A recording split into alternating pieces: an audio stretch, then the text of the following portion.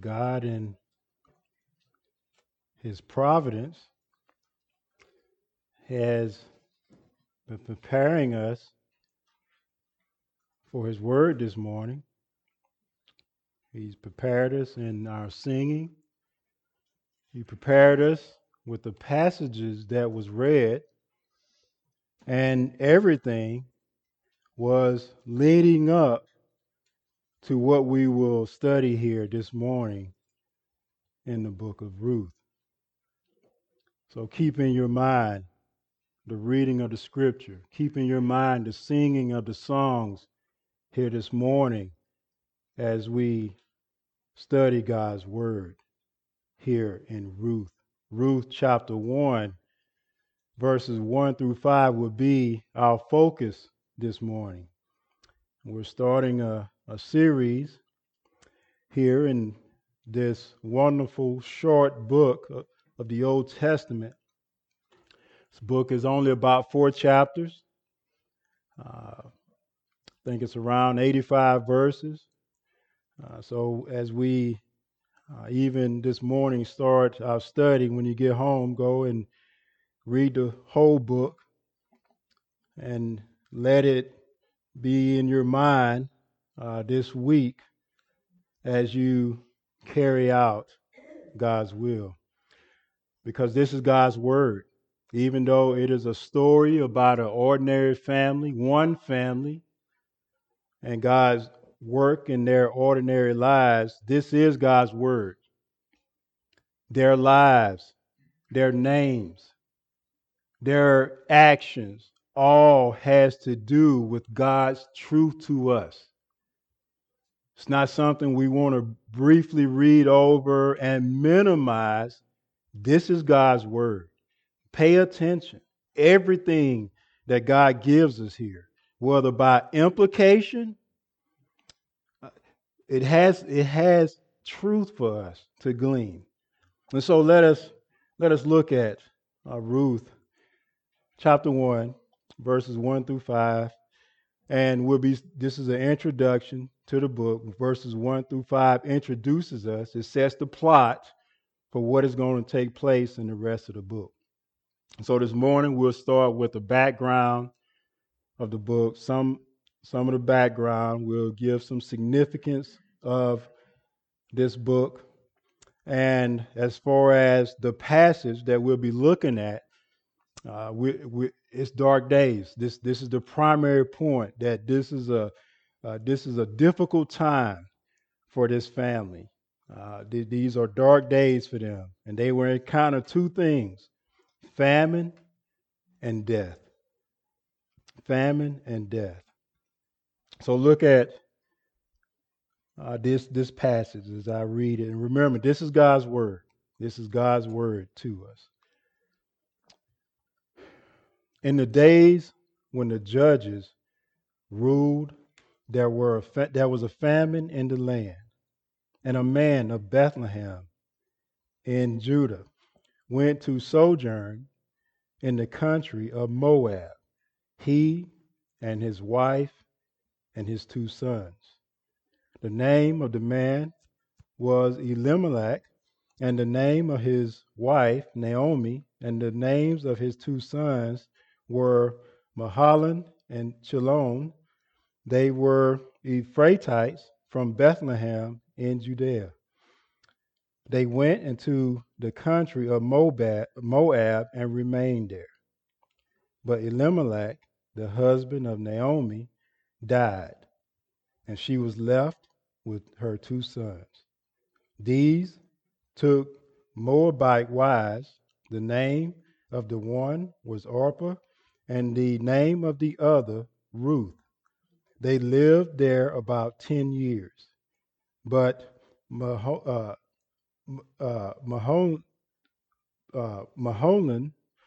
and Chalon died, so that the woman was left without her two sons and her husband. These are dark days for this family. The scripture does not identify who the human author of this book, this short book is. We don't know, so we won't speculate about who the human author is, but we know who the ultimate author is. God is. This is God's word. This book was probably written during the reign of David or sometimes later, since his genealogy is listed in chapter 4, verses 17 through 22. The book of Ruth is a true story of two women, Naomi and Ruth. These two women find themselves in a desperate and a hopeless situation. And they are brought back into a place of hope by the kindness of an honorable man, Boaz, a kinsman redeemer who restores their fortune. The significance of this book is that Ruth and Naomi were women. They had neither power nor position, and they will ultimately become widows. One is a foreigner, a Moabite, a pagan, and we will see God working behind the scenes, and that He will use the events of their ordinary lives, the suffering, the tragedy. He will use it as an opportunity to demonstrate His grace. He will resolve their situation in a way we will never imagine. As we go, I know you already know the end of the story, but as we go through, just let your mind reside where we are in that moment and look at it from their perspective. And even though we won't see God in the forefront, God is at work. God is at work behind the scenes in the lives of this family. And so God will use their suffering and the tragedy. And this is good for us to know that God works in difficult times, in times in which we don't see him, and in times in which there's suffering that comes in our lives and we don't understand why it's happening. But God is there at work. We're to trust him. And we'll see that. We'll see him at work demonstrating his grace. He will choose a pagan, Ruth, a Moabitess, who was not born among the people of God. He will choose her, and he will use her to give Naomi a son, in a sense, and fulfills his promise of bringing the Savior into the world. This word is for us. And one of the main words that is used, particularly later on in the book, is the word redemption or redeem or redeemer. This word occurs 20 times in these 4 chapters. And this story anticipates the kinsman redeemer. This is what it all is leading up to. God is leading up to uh, the providing of the bloodline in which the redeemer would come into the world. A kinsman redeemer. Uh, Boaz, and this we'll see later on. Boaz is the kinsman redeemer who will, in a sense, restore Naomi, and he will be a blessing to Ruth. And Boaz's willingness and his ability, Boaz is going to have to give up something in order to be a blessing to Naomi and Ruth. Boaz is going to have to give up everything, just like Christ gave up everything in order that we may be blessed. Boaz willingness and ability to restore Ruth and Naomi is a picture of our Lord and Savior Jesus Christ, who willingly and has the ability to redeem us from sin to life.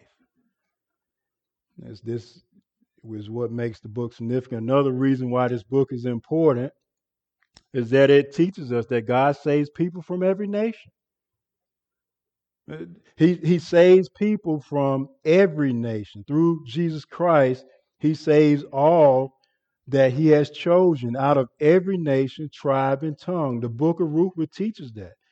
And the book of Ruth will teach us that God is faithful even when things seem hopeless, that he is working everything for our good and for his glory. This is the importance of this little book.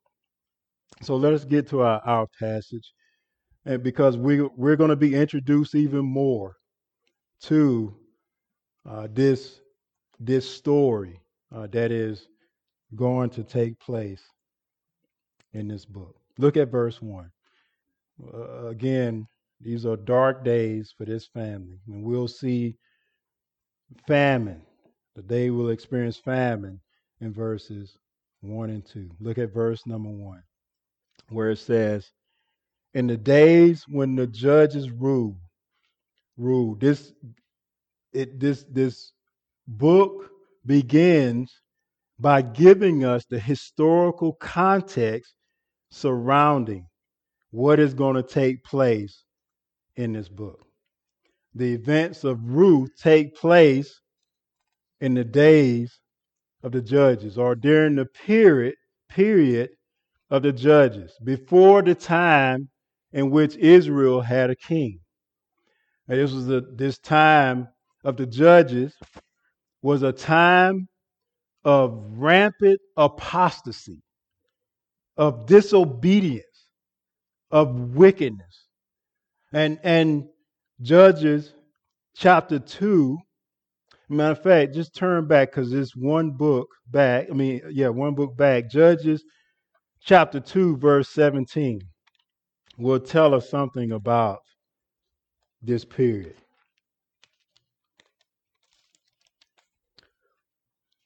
God would raise up judges. The people would be in a predicament, and God would raise up a judge, and the people would be restored. They would repent. They would be restored, and they would sin. And this pattern would continue throughout Judges. In Judges chapter 2, verse 17, we see what the people were like, the people of Israel were like during this time. Verse 17 says, let's start at verse 16. Then the Lord raised up judges who saved them out of the hand of those who plundered them. Yet they did not listen to their judges, for they whored after other gods and bowed down to them. They soon turned aside from the way in which their fathers had walked, who had obeyed the commandments of the Lord, and they did not do so. Look further in chapter 17 of Judges, verse 6. Judges 17, verse 6, it says, "In those days there was no king in Israel." Notice, everyone did what was right in his own eyes. And this is repeated in the last chapter of the book, Judges 21. Judges 21 and 25, the last verse of this book, it says, "In those days there was no king in Israel. Everyone did what was right in his own eyes." And no doubt this has an impact upon what we will read here in Ruth. Everyone is doing what was right in their own eyes. Listen to John Currid as noted he noted that this time was dominated by relativism. He says this, quote, he says, first, God's covenant law is no longer the standard. Remember what Solomon told his son in Proverbs? That if he obeyed, he will find success, he will prosper. But the people during this time, they did not obey or keep their part of the covenant. The covenant law, John Currid says, is no longer the standard. Rather, the people are doing what is best in their own eyes. And that's the first thing he says. Secondly, he says the unity intended among Israel as God's covenant people has broken down into individualism. People are simply trusting in themselves, end quote. It's a time of relativism. I do what is right in my own eyes. I do what is right according to my own thinking. And it's all about me. It's not about the people of God, it's about me. And the writer goes on, he says, he giving us the background in the days when the judges ruled during this period. Back in Ruth, it says, there was a famine in the land. Now, we are not given in Ruth why this famine has come about, but we can, as if we study God's word, if we go back in God's word to Deuteronomy, which we'll do here in a few minutes, the famine was probably God acting in judgment on his sinful people. The people are sinning, they're going after idols, they're not keeping their part of the covenant. And we'll see that God promised, he said, if you obey, you'll be blessed. If you disobey, you'll be cursed. And now there's a famine. God had led his people, Israel, into the promised land, and they were under covenant with him. And we'll see that. Turn to Deuteronomy chapter 11. Deuteronomy chapter 11. The people, this book would have been read every year at Pentecost.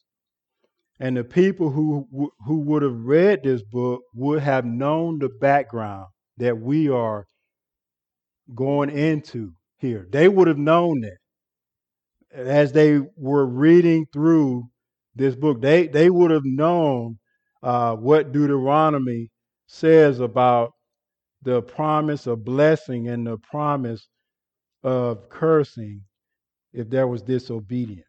And so we're gonna look at the background of the covenant relationship, God's covenant relationship with his people. Deuteronomy chapter 11, verses 16 and 17.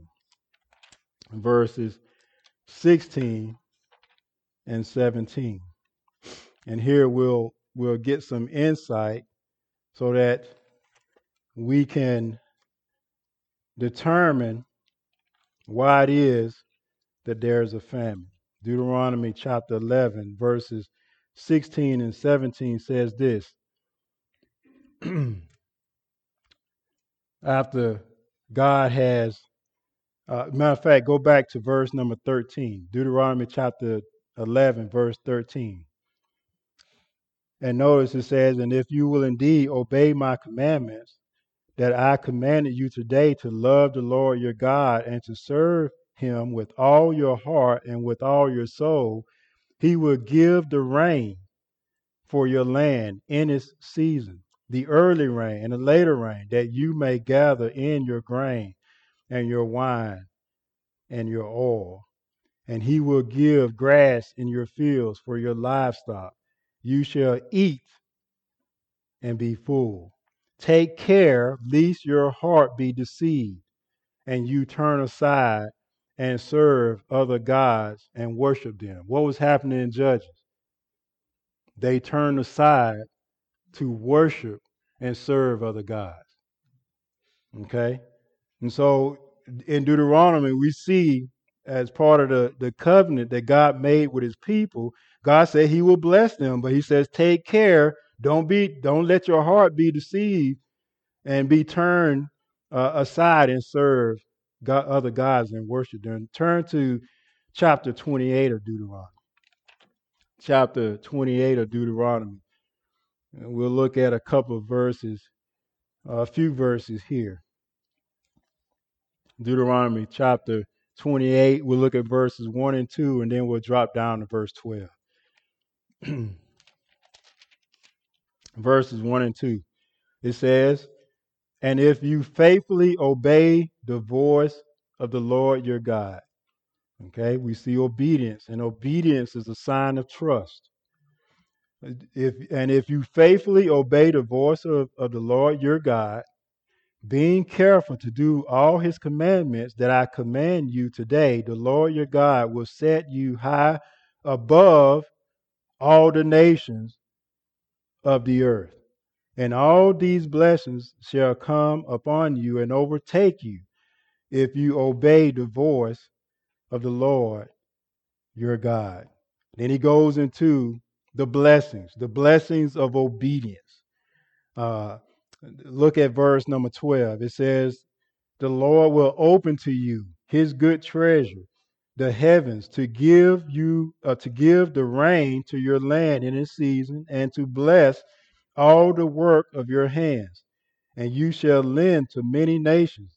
Notice that, lend to many, not go to nations to get, but you will be in a position to lend to many nations, but you shall not borrow. Uh, Look at verse number 15. And here's the curses follow from verse 15 and beyond. But look at verse 15. It said, but if you will not obey the voice of the Lord your God, or be careful to do all his commandments and his statutes, then I command you today, then all these, that I command you today, then all these curses shall come upon you and overtake you. In verse, matter of fact, turn to chapter 30.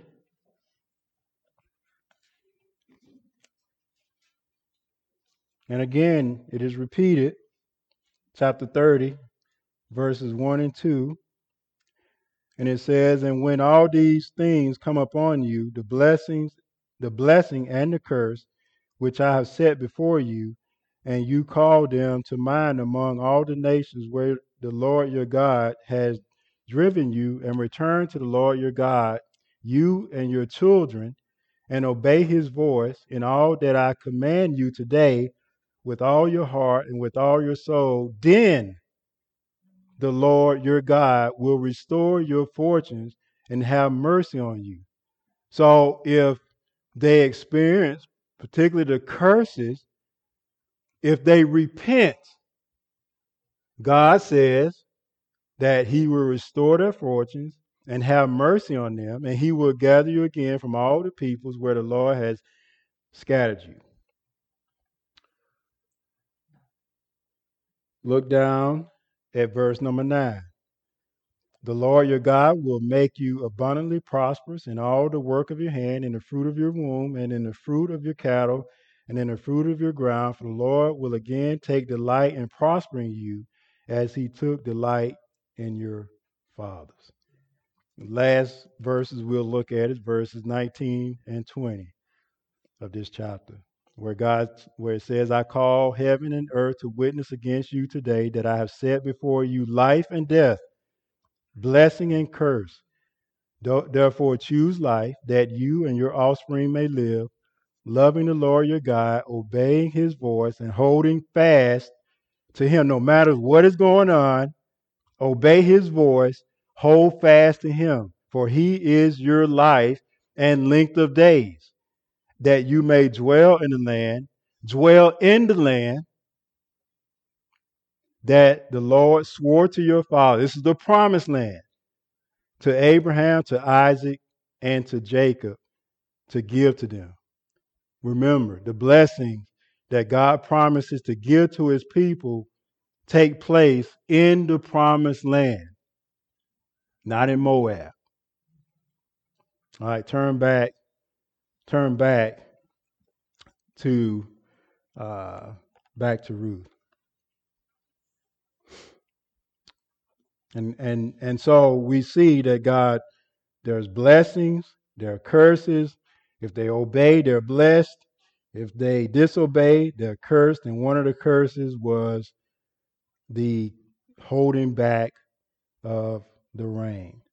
And even in Second Chronicles chapter 7, verse 13 and 14, in this passage says, if the people who are called by my name shall humble themselves and seek my face, God says there that he will restore them. If they repent, he will restore them. But look at there's back in our past, there was a famine in the land, and a man. Not everyone. It says, and a man of Bethlehem in Judah. Now, there's a famine in the land in Bethlehem in Judah, and there's a bit of irony here because Bethlehem means house of bread or house of food. Uh, and Judah, Bethlehem in Judah, there's more irony here, is that it's the hometown of David, the greatest king of Israel. And it's also the birthplace of the Lord Jesus Christ. But in the book of Judges, there's no king.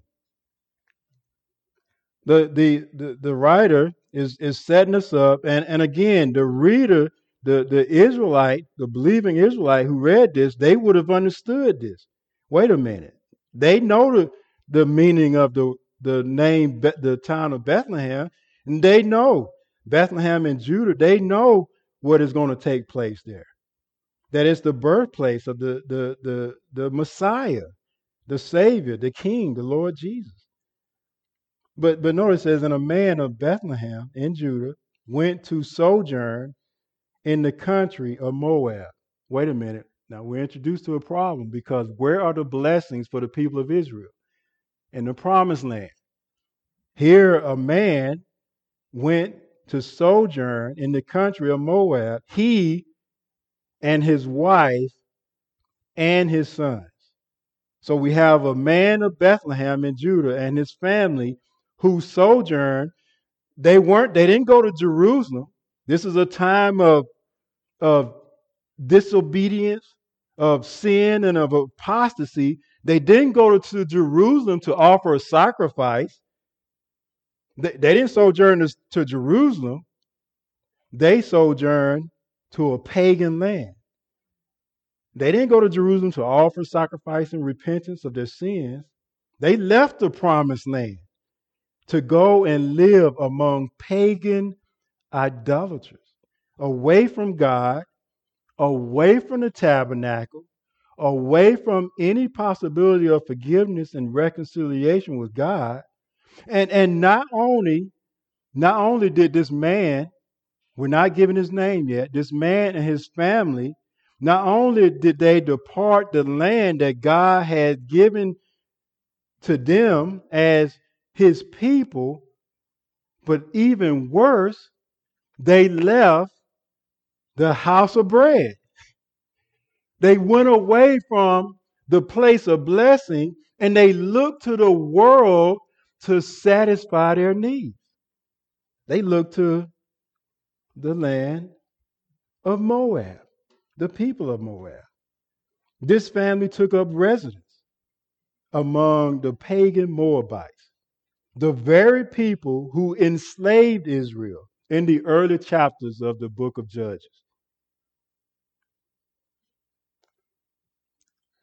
The author is building the suspense. The Moabites were pagans. The Moabites were descendants of Lot by an incestuous relationship with his daughter. And these were the Moabites was Israel's enemies. They were the primary enemies of Israel. They were known for their wickedness and their idolatry. And somehow, this family believed that life would be better for them in Moab, where they would have no rights, no privileges like they had in Judah. And notice that it says that they went to sojourn. It's called their journey is called. They said that they sojourned first because perhaps they tended only to be there temporarily. But at the end of verse 2, notice what it says. They remained there. They started out wanting to be there only temporarily, but they ended up remaining there. And to build up the drama, now the author gives us everyone's names. Look at verse 2. The name of the man was Elimelech. The name Elimelech means, listen, the name means God is my king. That's what his name means. But notice the irony of what's going on in the text. A man named Elimelech, a man whose name means God is my king, flees Bethlehem, the house of bread. He's doing what is right in his own eyes by leaving Israel and becoming a resident alien in Moab. He's not living up to his name. And the name of his wife is Naomi. Naomi means pleasant one. And this will come to play later on in the story. And the names of his two sons was Mahalan and Chalon. Mahalan means weakly or sickly. And Chalon means pining one or puny. And this may mean that the boys struggle with bad health. And this may have been the reason that they left Bethlehem for Moab. But they should have trusted God. This was another reason they should have trusted God and stayed among the people of God so that they can find the assistance that they needed among God's people rather than going to Moab. And then the writer goes on, he says they were Euphratites from Bethlehem in Judah. This is leading us somewhere. This is repeated. Bethlehem and Judah is repeated again because this is this is where First Samuel, matter of fact, 17 and 12 says this. It says, now David was the son of a Ephratite of Bethlehem in Judah named Jesse, who had 8 sons. Okay, so this is leading us to David. It's keeping David in the forefront of our minds. And so the curate says here, he says this book anticipates the kingship of David. But notice what the writer goes on. He said they went into the country of Moab and remained there. Elimelech and his family left the only place that God has given to his people, the place where he promised to bless them and provide for them. They didn't seem to trust God, God's faithfulness and provision of the promise. God made a covenant promise to be faithful to his people in the promised land. And it appears that they didn't trust God. We learned that there were other Israelites who survived the famine. Right? They're leaving because of the famine. because they think that they're going to die, possibly. Uh, but other Israelites survived. Look down at verse 19 of chapter 1. It says, talking about Naomi and Ruth. Naomi makes a decision to go back to Bethlehem. It says, so the two of them went until they came to Bethlehem. And when they came to Bethlehem, the whole town was stirred because of them. And the women said, is this Naomi? So there were people that survived that didn't go to Moab. They survived the famine. God was faithful and provided for the people that remained there. And so they didn't have to leave. They didn't have to leave Bethlehem. But because they did, things are going to get worse. So they went into the country of Moab and remained there. Now things are going to get worse. What is going to happen, what Elimelech tried to prevent from happening, it's going to happen to him and to his sons. Verse 3 and 5, we see death.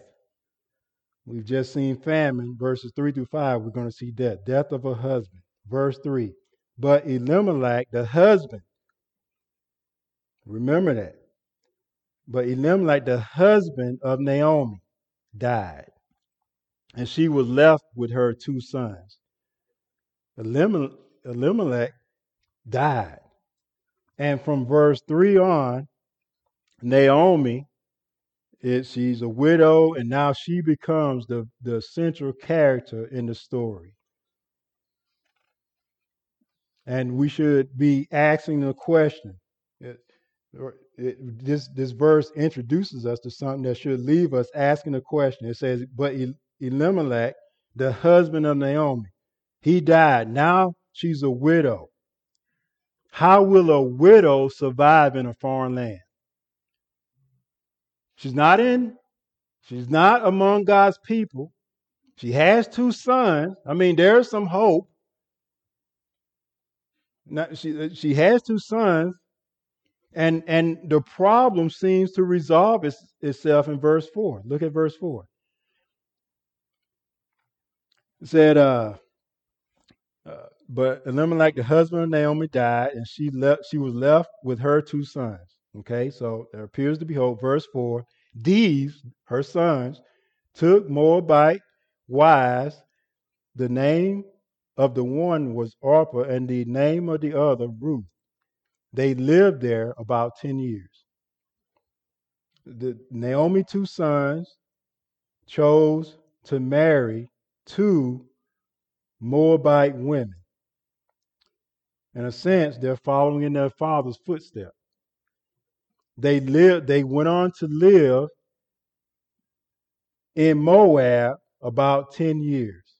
The sons decided it was better to remain in Moab, an ungodly nation, rather than go back to Judah. Rather than to take their mother and go back to Judah. And this teaches us something about our lives, particularly men who are fathers, but all of us.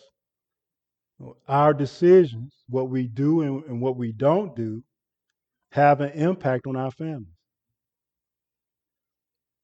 Nothing you do happens in a neutral state. It's going to have an impact, whether you know it or not.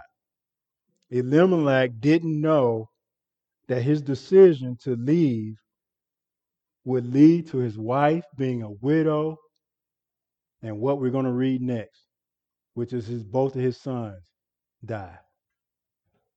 He didn't know this. So our decisions have an impact, and we're to weigh the cost. We're to count the cost of what we are deciding to do, so that we can do what is best for our families. For Elimelech, it was a tragedy for Naomi because she is now left without her husband. And now we're introduced to another tragedy. It goes from bad to worse. There's another tragedy. Verse number 5. And both Mahalan and Chalon died. Naomi's husband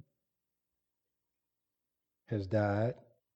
Now both of her sons die. And we're not told how or why, but what we are being introduced to is the fact that Naomi's predicament has gone from bad to worse to hopelessness. Because now she's not only left without a husband, but it says, so that the woman was left without her two sons and her husband. She doesn't have a husband. Her two daughter-in-laws does not have husbands. They do not have a provider. They're in a pagan land. They're among people. Uh, for Naomi, she's all alone, in a sense, as the a part of the people of God. She's not with her people. And another thing that we see here, notice that the sons were married. They were in Moab for about 10 years, and they didn't have any children.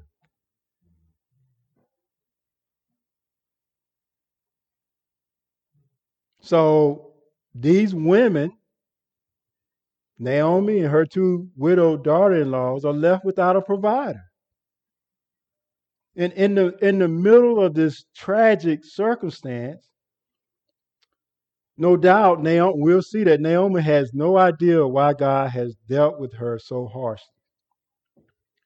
or what possible good could come as a result of her situation. To Naomi, it seemed hopeless. But God is at work. God is at work. And what God has done up to this point, he has kept the weakest people in our text alive. And as the story unfolds, we will see how God providentially worked to meet her needs, Naomi's need, and Ruth's needs. Because Orpah goes back to Moab. So not only would God give Naomi, because right now she's a widow. I mean, for Naomi, that is the end as far as descendants for her, because her sons are dead. This is a big thing. And again, every Israelite would have read this and they would have known, man, this is bad for Naomi. But we'll see, not only will God give her descendants, but the ultimate descendant, the Lord Jesus Christ, would come from her bloodline. And so what we're introduced to here is dark times, which will lead us into times of hope, uh, and hope and joy for Naomi. And what we see here and what we're going to see in the book of Ruth, that everything serves God's purpose. The good times, the difficult times, even in death, God is working for your good and for his glory. Again, Naomi could not comprehend what God was. Put yourself in Naomi's shoes. They've gone, her husband have, she's gone with her husband away from God's people, and now she is all alone. And Has God forgotten about her? No. No, this God is carrying out his purpose. And he is going to work for her good. And everything is going to be good for Naomi and for Ruth. And so, what this is going to teach us is that we're to trust God, that God will faithfully care for us, that even when it gets tough, even for, as in our passage, there was a famine. What did Matthew 6 tell us? That we're to trust in God and not be anxious. For what? For food, for clothing, what we're going to wear, right? Jesus told us that we're not to worry about such things. And this is what this letter, this book is going to help us to see in a practical example that God can be trusted no matter the circumstances of our lives.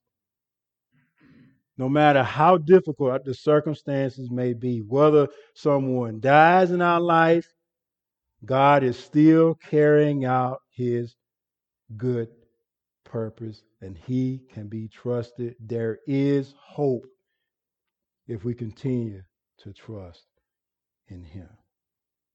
But if we turn away from him, if we leave him, we're leaving life. Young people, your parents bring you to church every Sunday. You come out, but if you get on your own and you leave and you go out and do what is right in your own eyes, there's always consequences.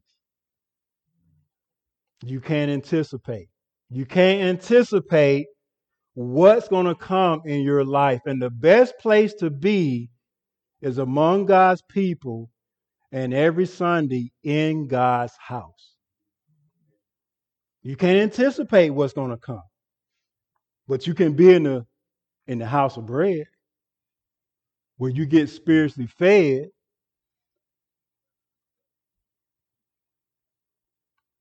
And even though for us, God is unseen, we don't know what he's doing, we must trust him. We must seek his will. We must seek his wisdom in prayer and whatever decision we're going to make. We must pray that the Lord will order our steps, that we would walk in a way that would please him. And that starts with a desire to obey him. We can't pray for God to lead us if we don't desire to obey him. We must desire to obey him, pray that he will lead us, and God promises that he will guide us in the way that we should go. But we must be committed to him. We must be obedient to him and allow him to guide us. And so this is an introduction to the book of Ruth. Let us pray. Father, you speak in your word through the examples of others so that we may find encouragement to trust you, and that we may find the resolve to not disobey your commands.